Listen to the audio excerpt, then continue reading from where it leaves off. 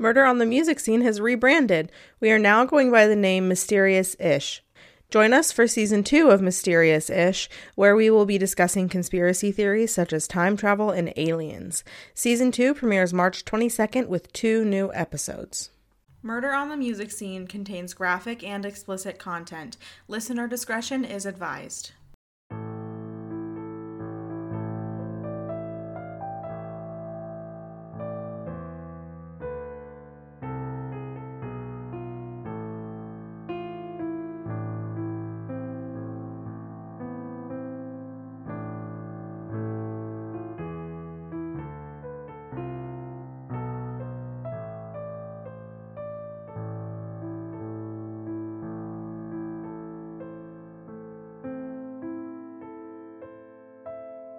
Welcome to Murder on the Music Scene, the podcast where a music educator and a music enthusiast discuss the deaths of musicians and the mysteries surrounding them. I'm Caitlin. I'm Erica. And today we are going to be talking about Chris Cornell. Wow. Look at me. I didn't even have to use a script for our intro. We're only 11 episodes deep. It's about time. So I am going to apologize in advance for the echo, because the place where we usually record, there is a very obnoxious band playing outside, and you can hear it in Erica's apartment. So we're recording in a different room, which is fine. It's just a little echoey. Just a little bit. Hopefully I can... So, Chris Cornell. You ready? Yes. Here we go. Tell me about Christopher Cornell. Actually, we're going to chat about Christopher John Boyle. I see. Mm-hmm. Yes. Christopher John Boyle was born on July 20th, 1964 in Seattle, Washington. Oh. So many Seattle musicians. It's wild. So don't go to Seattle if you are famous, I guess, huh? I guess they just breed musicians, but also then they get dead. So there must be something in the water up there. But, so his mom, Karen Cornell, was, her name was Karen. So Karen was an accountant, and his dad, Ed Boyle, was a pharmacist. Chris was one of 6 kids. He was in the middle. So he had 2 brothers, Peter and Patrick, and 3 sisters, Katie, Susie, and Maggie. Cute. Those poor parents. Can you imagine? Whatever your fucking name is, get in here. Exactly. My mother struggled enough with Caitlin and Caleb. Yeah, that was, yeah. Mm-hmm. And I keep saying that I'm never going to be the parent to give her children the same beginning letters, because I know that it messes with your brain. I mean, my hamsters, I named them Onyx and Ozzy, and it was difficult enough because then when Onyx died, I kept calling Ozzy Onyx, and it just would make me really sad. So, setting myself up for failure, look at me. Anyways, hamsters are not comparable to kids, but... So anyways, I also read on Wikipedia, don't come at me, I don't care. His mother, Karen, was a, quote, self-proclaimed psychic. So, take that as you wish. As I'm sure you gathered, I couldn't find a lot on his early life, hence my deep dive into Wikipedia, and I'm not sorry about it. I couldn't find how he got into music or, anything. This guy has a shit ton of information on his, musical career in his later life, but not so much for his early life. So one thing I did read was that he took piano lessons when he was 7, and that he really, really, really, really liked the Beatles. Who doesn't? It's true. My husband. What? Fuck you, Dylan. Yeah. I told him that I wanted to play... I can't remember what Beatles song it was, but I wanted to play a Beatles song at the wedding, and he told me no because he doesn't like the Beatles. That was my red flag. Shit. I'm kidding. I love my husband so much. So he also liked Alice Cooper and Lynyrd Skynyrd. I feel like the Beatles and Alice Cooper and Lynyrd Skynyrd are very different musical styles, but it's fine. I mean, me too. Me listening to Bring Me the Horizon versus Hannah Montana. I don't know, T-Pain. I guess I listened to T-Pain. I was jamming out to my early 2000s playlist on my way here, so whatever. Oh, how was that? That was pretty nice. Oh, that's good. It was nice. I can't remember what songs came on, but... So, Chris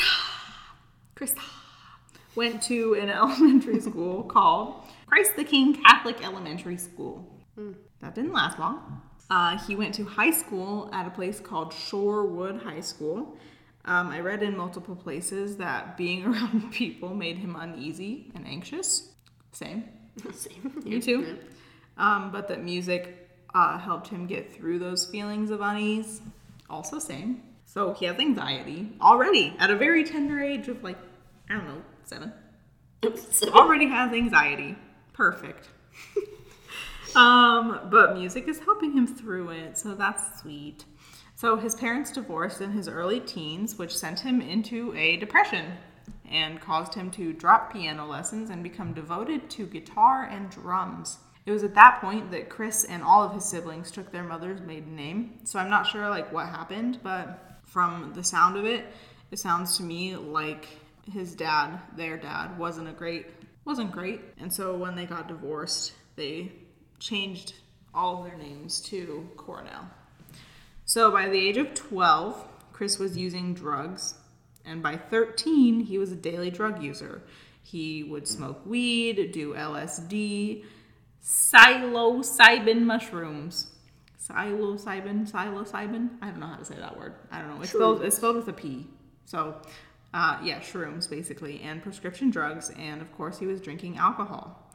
I also read that when he was 14, he had a bad trip on PCP, which caused him to have a panic disorder and agoraphobia.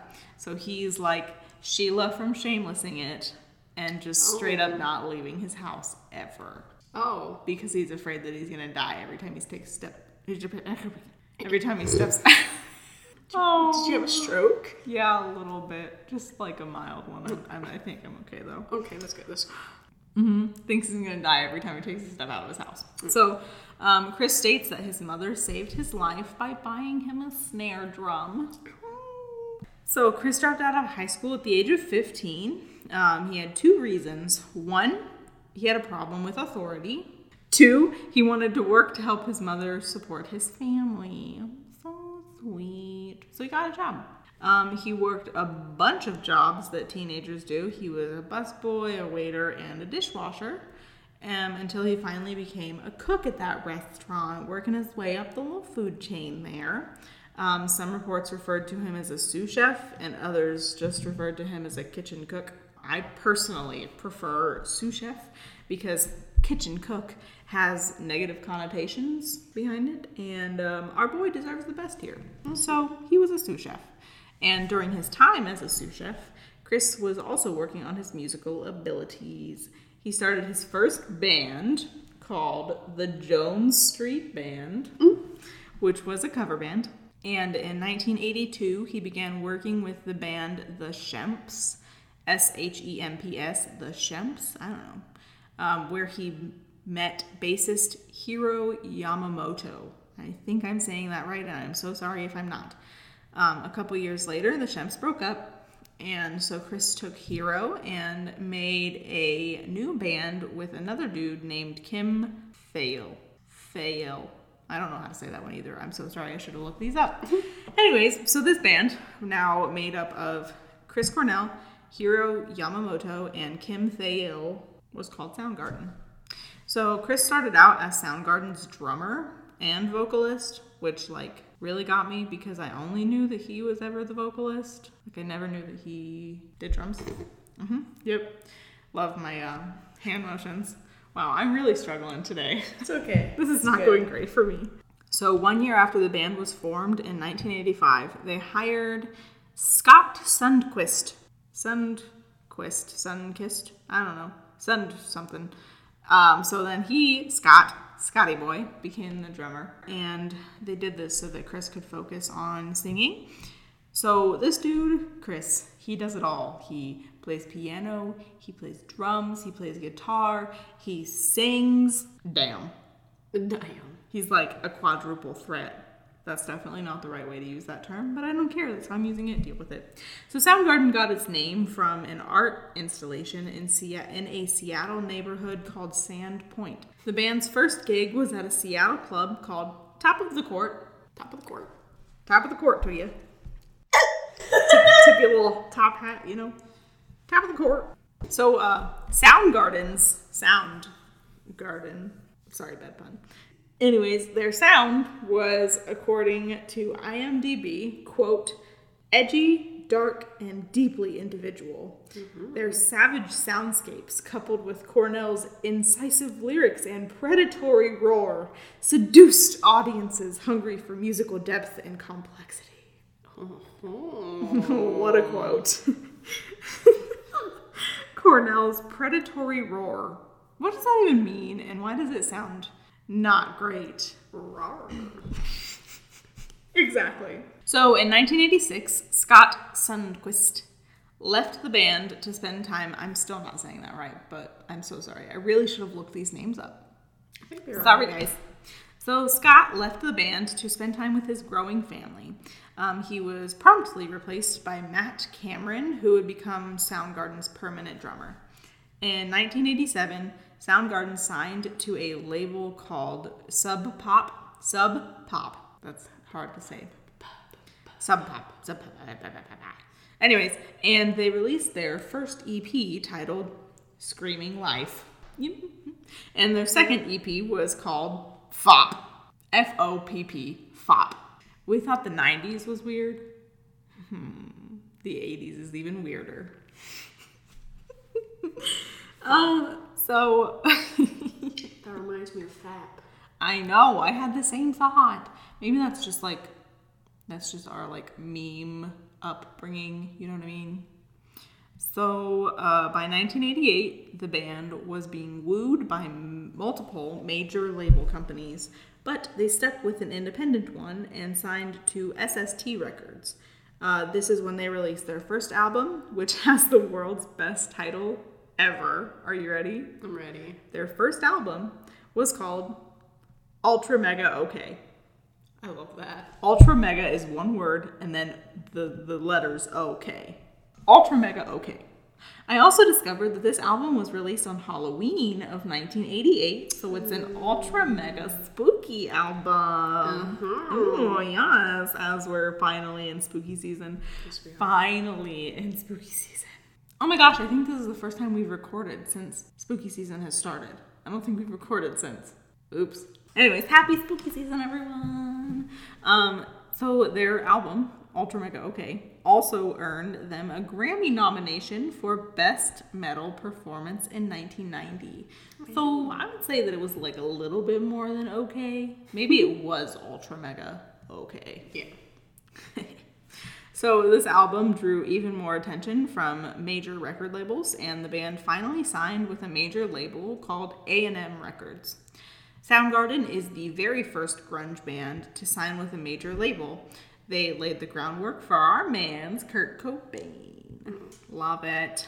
So in 1989, the band released their second album titled Louder Than Love with A&M Records. Following the release of this album, Hiro Yamamoto decided to leave the band. I read that he wanted to finish his master's degree in physical chemistry at Western Washington University. That's pretty badass, so we'll allow it. Best of luck to you, Hiro. So he was replaced by, get this, Hiro. Hiro was replaced by former Nirvana guitarist Jason Everman. I don't remember ever reading or writing about him in the Kurt Cobain episode, but it's fine. So he appears in the band's cover of The Beatles' Come Together, as well as in the Loud Love music video. But poor Jason doesn't last long. He is quickly replaced by Ben Shepherd. I could not figure out why, but he got kicked out. Okay. So in 1990, Cornell married his longtime girlfriend Saren. I'm so sorry. He married his longtime girlfriend Susan Silver. Susan. Susan. Not Saren. I'm so sorry I said. Susan Silver was the band manager for none other than Alice in Chains. So many name drops in this episode. Yeah.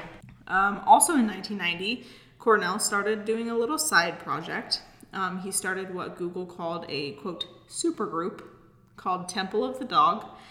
This was a little tribute band for Chris's late friend, Andrew Wood.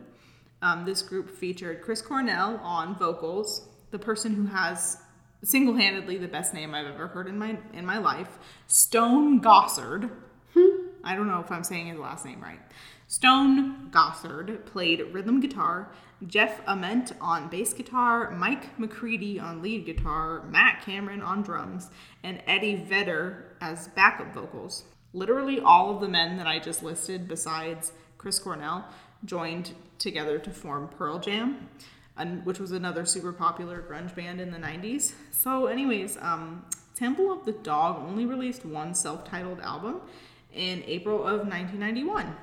Bad Motorfinger, all one word, Bad Motorfinger, was the band's third album, which was released... Are you saying they're bad at fingering women? I don't know. Maybe. I don't know. I think... Sucks. I wonder if it's supposed to be like trigger finger, but motor finger? I don't know. I didn't come up with it, so I don't know. They've got a lot of really strange album names. So, but this album was released in 1991, and Soundgarden toured with fucking Guns N' Roses to promote this album. That's huge, like Guns N' Roses. So that worked, weird enough. Did you get that? Yes. Mm-hmm. I think it Yeah. did. So, who would have thunk that touring with one of the biggest bands in the world would promote your album? Good thinking. I don't know who did that, but that was a good thought process. So, this album brought Soundgarden to a whole new level of success. This is the album that featured songs such as Outshined and Rusty Cage, which are both really good songs. You know those two? I'm feeling outshined, outshined, outshined. And then Rusty Cage is, I'm gonna break my rusty cage and run. I really like Soundgarden. So, Rusty Cage was even covered by Johnny Cash. And it also appeared on the Radio X station in Grand Theft. Cash was alive then? Yeah, dude, Johnny Cash died like not that long ago. Really? Yeah, he only died. He died in the 2000s. No. Yeah. He's also pretty problematic, so there's that. Johnny Cash died in 2003. Oh, see, I was just a little chidling, so that's why it sounds like a millennium ago. Well, he was born in 1932, so... God damn. Yeah. Hey, you want to know a fun fact? Yeah. My stepmom's family buried Johnny Cash. Legally, after he died of natural causes. They didn't murder him and then put him in the ground, I promise. I wish they could have saw your face when you said that. Legally! Well, it's just like when we were talking about weddings just a second ago, and I had to confirm to Luke that I would do my wedding all over again with my current husband right now. It's not that I want to leave my husband and be with someone else and have another wedding. No, I want to have the same wedding. I just want to relive it. That's it. That's it. That's fine. So, anyways, Rusty Cage also appeared on the Radio X station in Grand Theft Auto San Andreas. Oh, yeah. So, that thought just sort of gave me war flashbacks. I remember being way too young to play Grand Theft Auto and playing Grand Theft Auto on my PlayStation 2 and listening to that song on the fake radio station on the fake video game. On a fake video game. It was a real song, though. Yeah. So, there's that. So, anyways, in 1992, Soundgarden made an appearance on the soundtrack for the Cameron Crowe movie Singles. Their song Birth Ritual, as well as Chris Cornell's solo song Seasons, are included in that soundtrack. In July of 1992, the band joined Lollapalooza alongside the Red Hot Chili Peppers and Pearl Jam. So far, we've had 10 different name drops. 10 of them. It's insane. Also, Red Hot Chili Peppers are amazing performers, and there is nothing that I wouldn't do to see them perform again. They're like musicians and they're comedians. They're hilarious. And also their set was really good. So I will be going to see them as soon as I get the chance. Also, it's Dylan's favorite band, so I think if we die, or if Red Hot Chili Peppers like disbands and he never gets to see them, and then I have already seen them, I think he might kill me or divorce me, one of the two. Anyways, so fast forward to 1994, the album that Wikipedia calls the band's breakthrough album was released, but I don't really feel like it was their breakthrough album because there were a lot of good songs on Bad Motorfinger, but I don't know. I guess that's just me. Whatever. So this album was titled Super Unknown, and it debuted at number 1 on the Billboard 200 charts. It debuted at number 1. Whoa. Whoa. Wow. Doing good. So this is the album that features many of the very famous singles like Spoon Man. I don't know the rest of the words, that's all I know. And Black Hole Sun, won't you come and wash away the rain. You know that one. You have to know Black Hole Sun. If you don't know Black Hole Sun, we can't be friends. Oh, can I tell you something? Erica. Caitlin. I didn't even know who this dude was. Yo, we gotta go. I have to help culture Erica really quickly. I've heard of him, but like when I read the band's name, I was like, I have no idea who this You know is. Black Hole Sun. You definitely know. It's the music video for Black Hole Sun is like LSD on steroids. Like, you just have to watch it. It's one of the weirdest music videos I've ever seen in my entire life. It's so weird. Anyways, so this album brought the band insurmountable recognition and fame. Super Unknown was quintuple platinum in the US, triple platinum in Canada, and gold status in the UK, Sweden, and the Netherlands. I still don't know what it means to go platinum a couple times. Still don't know what it means, but, you know, it's fine. The Ultra Mega Weird music video for Black Hole Sun earned the band an MTV Video Music Award and a Clio Award. This song and Spoon Man earned the band 2 Grammy Awards. Black Hole Sun, because I put Black Hole SSUN. Black Hole Sun for the best hard rock performance, and Spoon Man for best metal performance. 2 award winners on 1 album. Good for them. Good for them. So now we're going to skip forward to 1996 when the band releases what will be their final album. It's called Down on the Upside, and it features singles such as Pretty Noose, Blow Up the Outside World, and Burden in My Hand. Blow Up the Outside World. Yeah. I don't know any of these ones, actually, and Blow Up the Outside World is pretty edgy, if you ask me. So... Just a little bit. It just reminds me of like the very edgy songs that we listened to in middle school. Like, I don't know, Fall Out Boy and what's the one band? Bless the Fall. Bless the Fall had so many very edgy song titles. It was insane. Like one was like, I hate to be you when you find out what this song is really about, or something like that. It was just like ridiculously long. Anyways, wow, that was a tangent. So this album was way different than any of their other albums. The band stated that they simply wanted to experiment with other sounds, which, like, good on them, because sometimes you do have to change your sound in order to keep your audience entertained. Like Bring Me the Horizon. Let's take their very first album that is just straight screaming, just straight deathcore screaming, compared to what they have most recently released. They're so different, but they took steps along the way to get to that place. Mm-hmm. So, I don't know. I feel like people who are like, oh, Bring Me the Horizon or whoever is not the same band anymore. Well, no, they're not. They grew up. They aged. Get over it. Be a true fan or fuck off. So, the single Pretty Noose, did receive another Grammy nomination, but the band ultimately decided to split in April of 1997. In an interview, Thale said, "It was pretty obvious from everybody's general attitude over the course of the previous half year that there was some dissatisfaction." So basically, everybody's pissed off. It's fine. So this disbanding of Soundgarden didn't discourage our boy Chris, though. He decided to go solo, and he released Euphoria Morning, which showcased his talent for singing and songwriting. I like this description that I found from IMDb. It says, quote, "With its richly melodic and critically acclaimed sound, recognized for its alienation and despair." IMDb is really on it. This is the most dramatic, adjective-filled article I've ever read in my whole life. It's insane. So this album was not what his fans were expecting. It explored so many different genres, such as folk and R&B. It did, however, earn him a Grammy nomination for Best Male Rock Performance.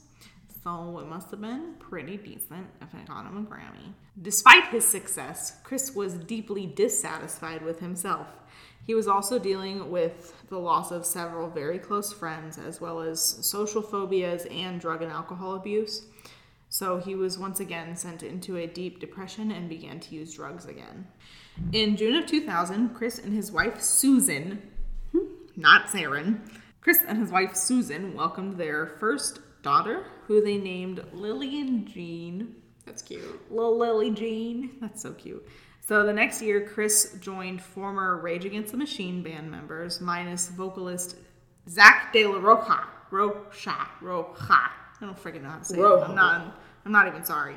And these people formed the band Audioslave. Do you know Rage Against the Machine? Yeah, I've heard of them. Okay. Killing in the name of... You definitely know that one. So Audioslave released their first self-titled album in November of 2002. This album featured singles such as Show Me How to Live and Like a Stone, and hit triple platinum in the US. So remember how I said that Chris was falling back into a depression and began to use drugs again? Yeah. Well, it nearly ruined Audioslave before they even released their first album. So they were supposed to perform at Ozfest, but had to cancel because of, quote, personal issues of Cornell's. Chris later confirmed the rumor that he had checked himself into rehab while he was doing a phone interview with Metal Hammer magazine. He told San Diego City Beat that he went through a, quote, horrible personal crisis. He stayed in rehab for 2 months and separated from his wife, Susan, in 2004. The couple finally divorced. So their little daughter's only like 4 years old. That's sad. So Audioslave toured in 2003 and stopped in 2004 in order to record their second album, Out of Exile. I almost said, quote, Out of Exile. Okay, so Out of Exile was released in May of 2005 and debuted at number 1 on the US charts. Chris said that this album featured his most personal songs ever. He was influenced by the positive changes in his life since 2002. I'm assuming that means that he got sober again and was doing great. So on May 6th of 2005, the band performed a free show in Havana, Cuba, becoming the first American rock group to perform in Cuba. Mm-hmm. Their audience was 70,000 people. 70,000. That's ridiculous.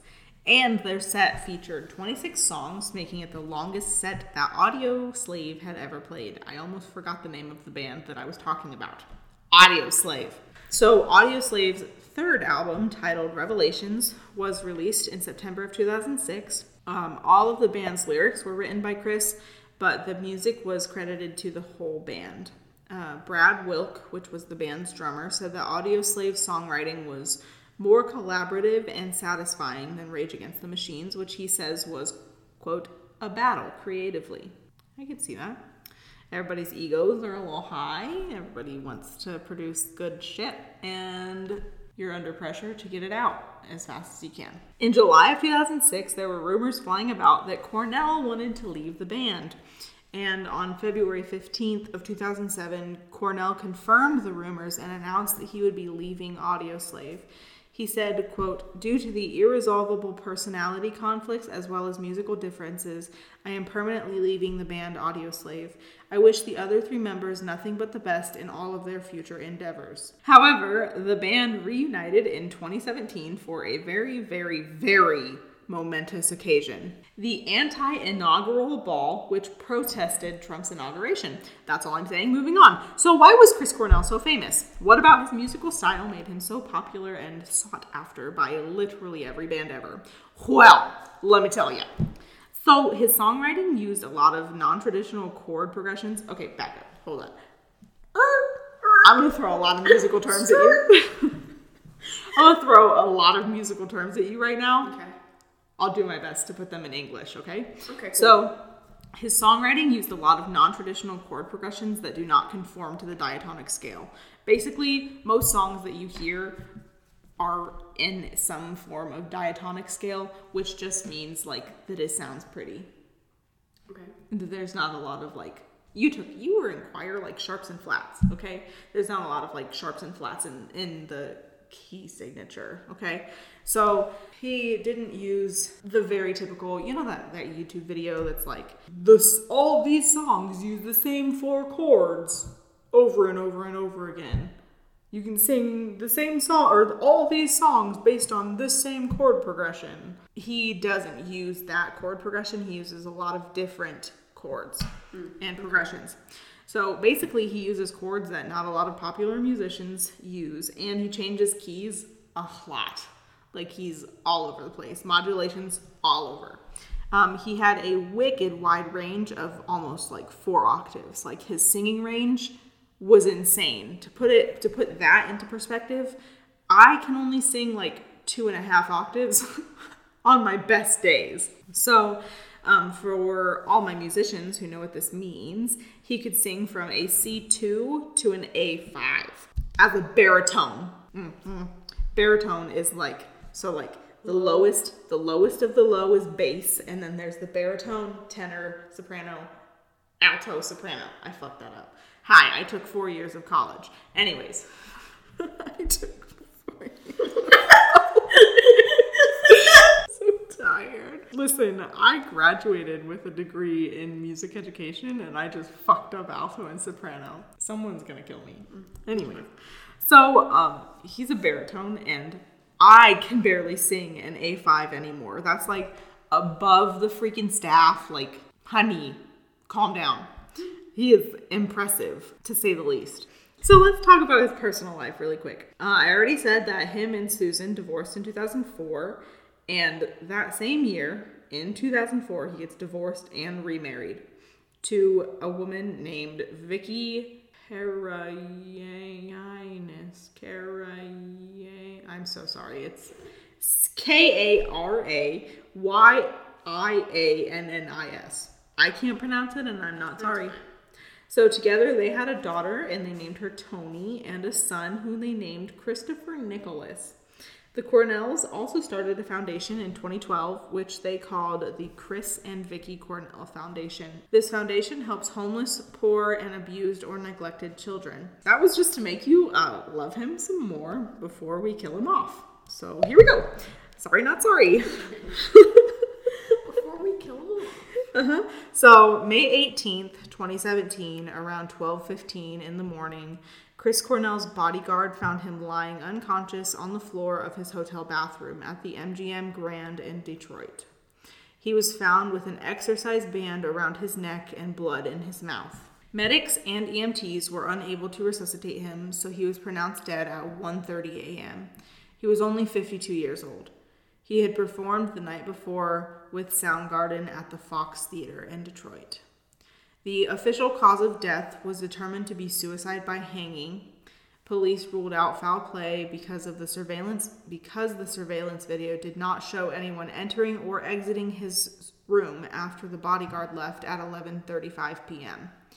The autopsy was released on June 2nd, confirming that Chris's death was a suicide by hanging. The medical examiner stated that Cornell's injuries were all, quote, consistent with hanging, partially suspended by the resistance exercise band, and that drugs had nothing to do with his death. So I remember exactly what I was doing when it was announced that Chris Cornell had died, I was working at a terrible factory as a college student. That was my summer job. So I was working at this factory. I was sitting in the break room listening to a local rock radio station on the speakers when the radio announcer said it.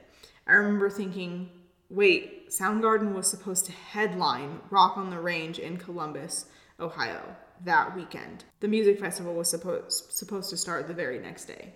He had died the night before he was supposed to go to Columbus, Ohio and headline this music festival. So I also remember the tributes that were played for Chris at Rock on the Range. Corey Taylor from Slipknot got on stage and gave a performance of Hunger Strike that made me sob. I literally, after that video was posted, I couldn't watch it because it just made me sob. And I tried to watch it again when I was doing my research, and Dylan came in the apartment and he was like, what are you watching? And I told him through sobs. I was like, Dylan, he died. He was supposed to headline and Corey Taylor is singing to him and I can't do it. He was like, I'm sorry. That's very much Dylan to do that. I'm such an empath. I quite literally can't. And when people do shit like that through music, it just rips out my musician heart, my empath heart. I can't do it. So now it's your turn to sob. Are you ready? Here's something else that made me fucking sob. Chester Bennington was a really, really good friend of Chris Cornell. Mm-hmm. Chester and Brad Delson performed Hallelujah at Chris's funeral. Oh, yeah. Hallelujah makes me cry. Yeah. I am not okay. And the Space Needle in Seattle went dark for a whole hour to honor Chris. And now I have a lump in my throat. So, anyways, we're going to change the subject before I actually start sobbing again. So, Chris was cremated, and his ashes were placed next to Johnny Ramone's statue, like Johnny Ramone from the Ramones. Uh-huh. And here's a quote that will hopefully make everyone else sob, just like I did, from Alice Cooper after Chris's death. Quote, Chris Cornell in our circle was known as the voice because he had the best voice in rock and roll. I was lucky enough to write and record 2 songs with him. His death comes as a total shock to all of us. Black Hole Sun will live on as a classic, and his is a true legacy of rock and roll. Now take over so that I can stop crying, please and thanks. Okay, now we're going into conspiracies, so Caitlin doesn't cry. So we all know the famous hacker group Anonymous, correct? Oh, yep.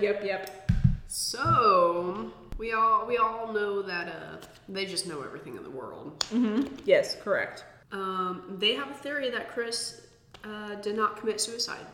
Oh. But that he was murdered along with a few other musicians because they were linked to a child trafficking network that was connected to Jeffrey Epstein. Wait, they were part of it? Yes. So they were murdered because they were in it? No, I think See, this article was kind of weird, but what I think is that they knew. And they were going to say. Okay, that makes sense. Because I know Chester Bennington had a bajillion and 6 kids. I think he literally had 6 kids. Yeah, so I think that way. I think they knew shit about it. And Epstein was like, I think not. And this article actually came out earlier this year, if I'm not mistaken. Oh, really? Yeah. And the group does claim that they have documents to support the theory, and they plan on sharing that proof later. We do not have the proof now. Good. But well, I hope they do. I hope they share it.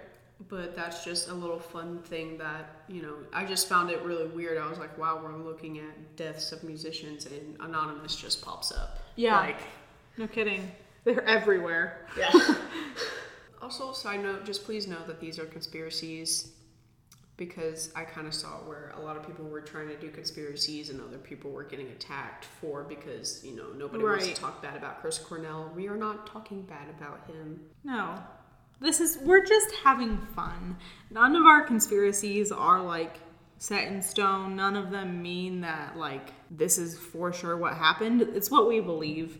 And, like, everyone's entitled to their own opinion, okay? So just let us be. Okay, thanks. Okay, so another article that I read talked about how him and Chester Bennington are connected due to being connected to a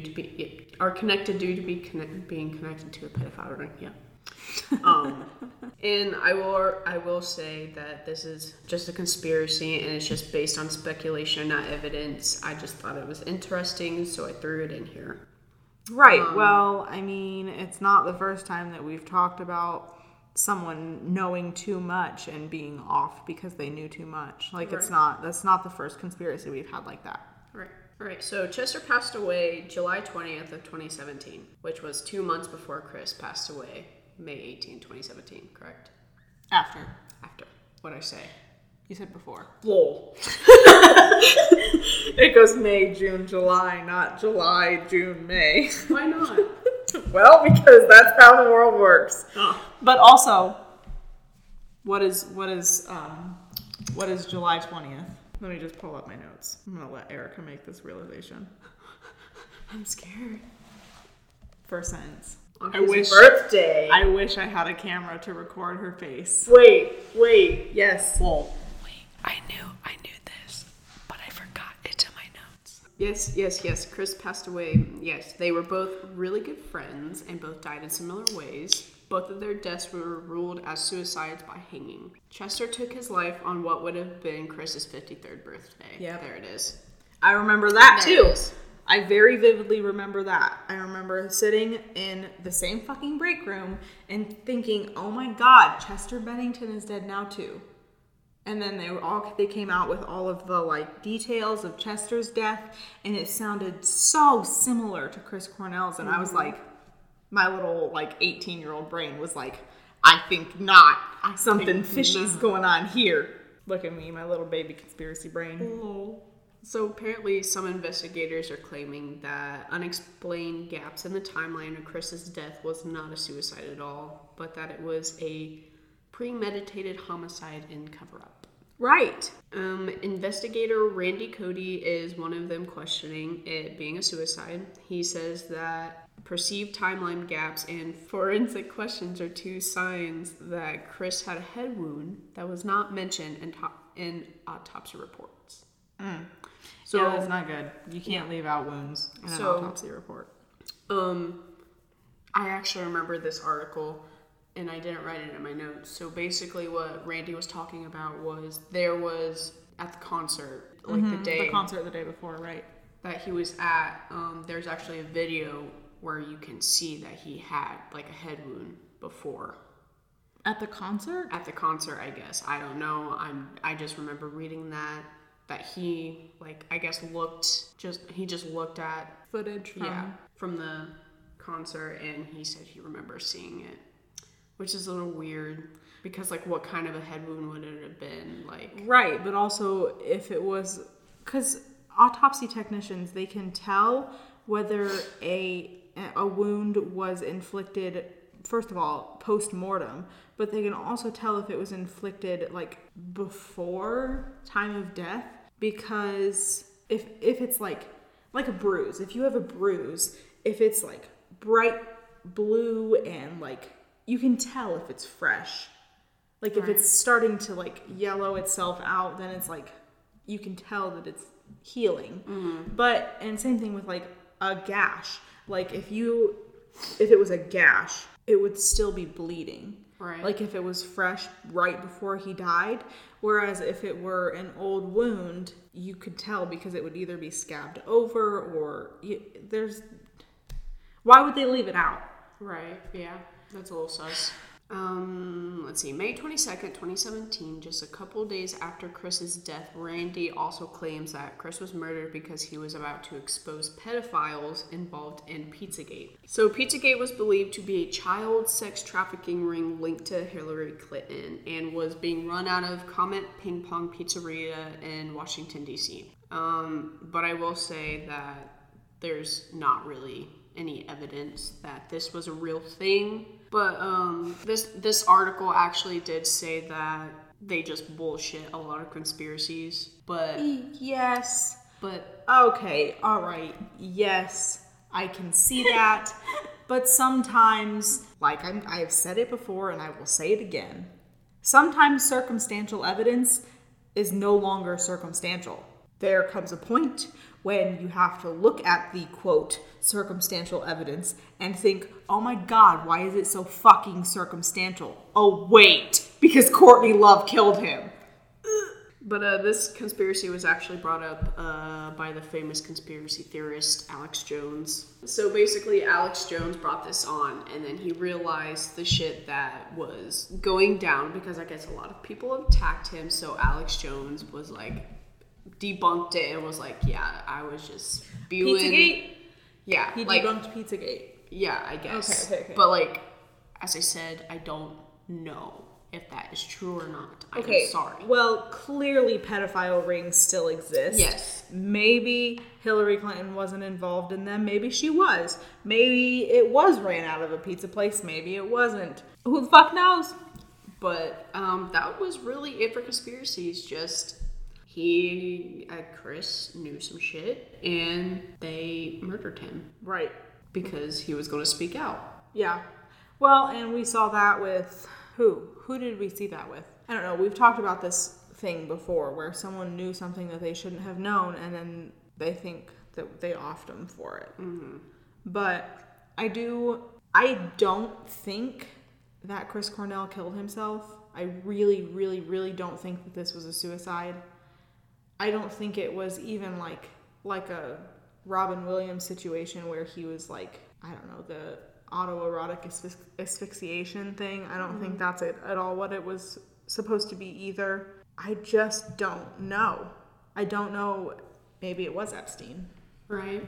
Wouldn't surprise me. I mean, he offed himself because, or maybe he didn't.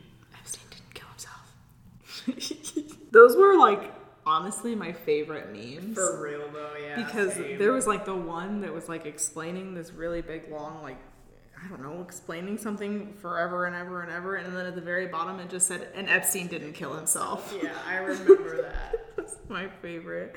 I was like, why did I just waste my time reading this? Dude, I remember because I was so intrigued, and then by the time I got to the end of it, I was like, what the fuck? I was like, you're right though.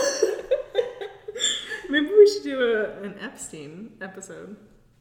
For a bonus, yeah. That'd be dope. Yeah. I would def love that. Yeah. So, I don't know. I don't know what happened to Chris Cornell. I just find it a little weird that two best friends, because him and Chester were really close. Right. Obviously, they knew something, and I find it a little weird that they were both of the same deaths, almost exactly 2 months apart. Right.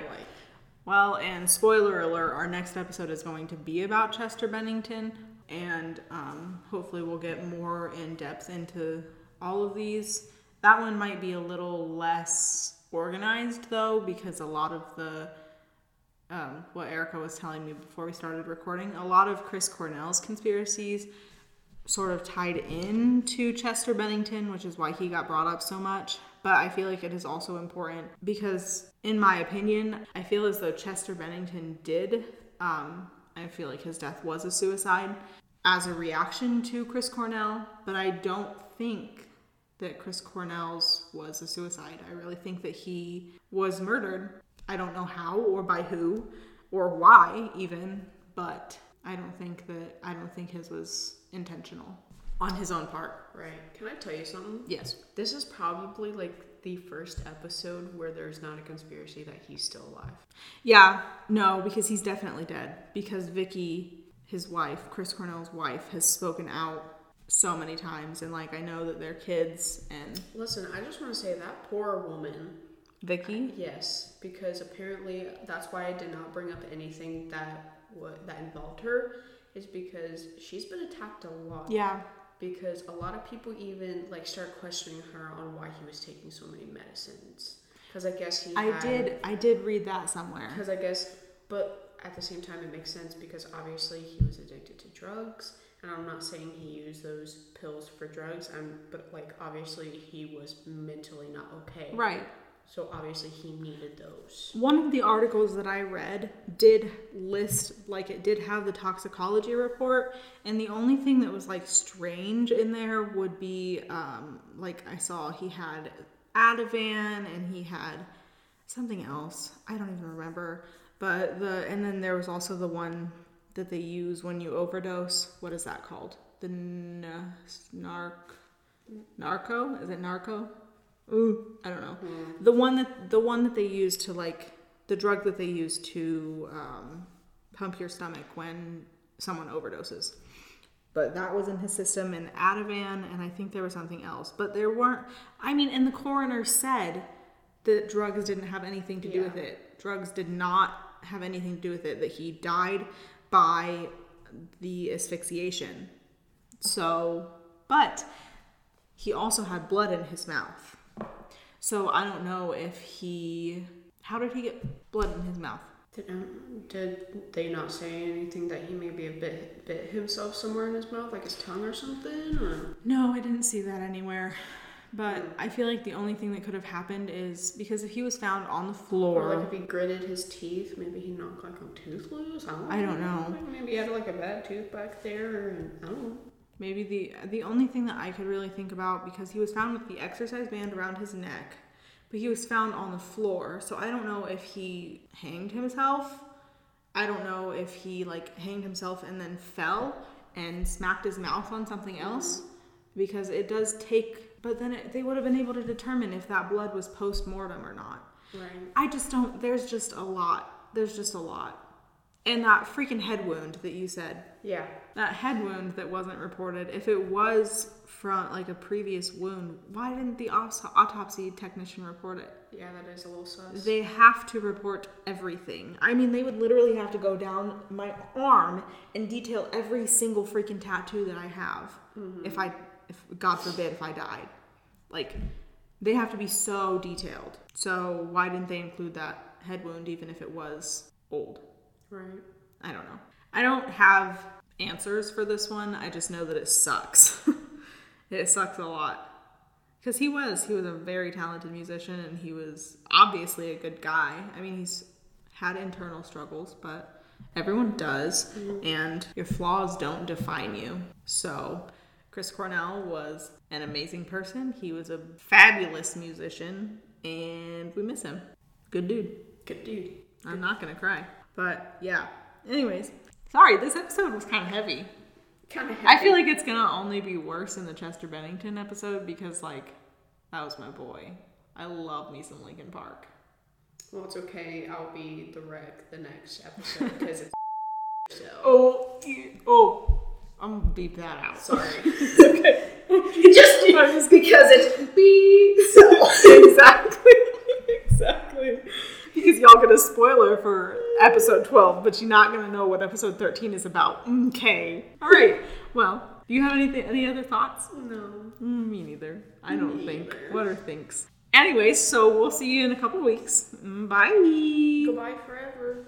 Thank you for listening to Murder on the Music Scene. Our cover art and our music and editing is done by Caitlin Anderson. Check out our website at murderonthemusicscene.com, and don't forget to follow us on Facebook, Instagram, and Twitter at Murder on the Music Scene.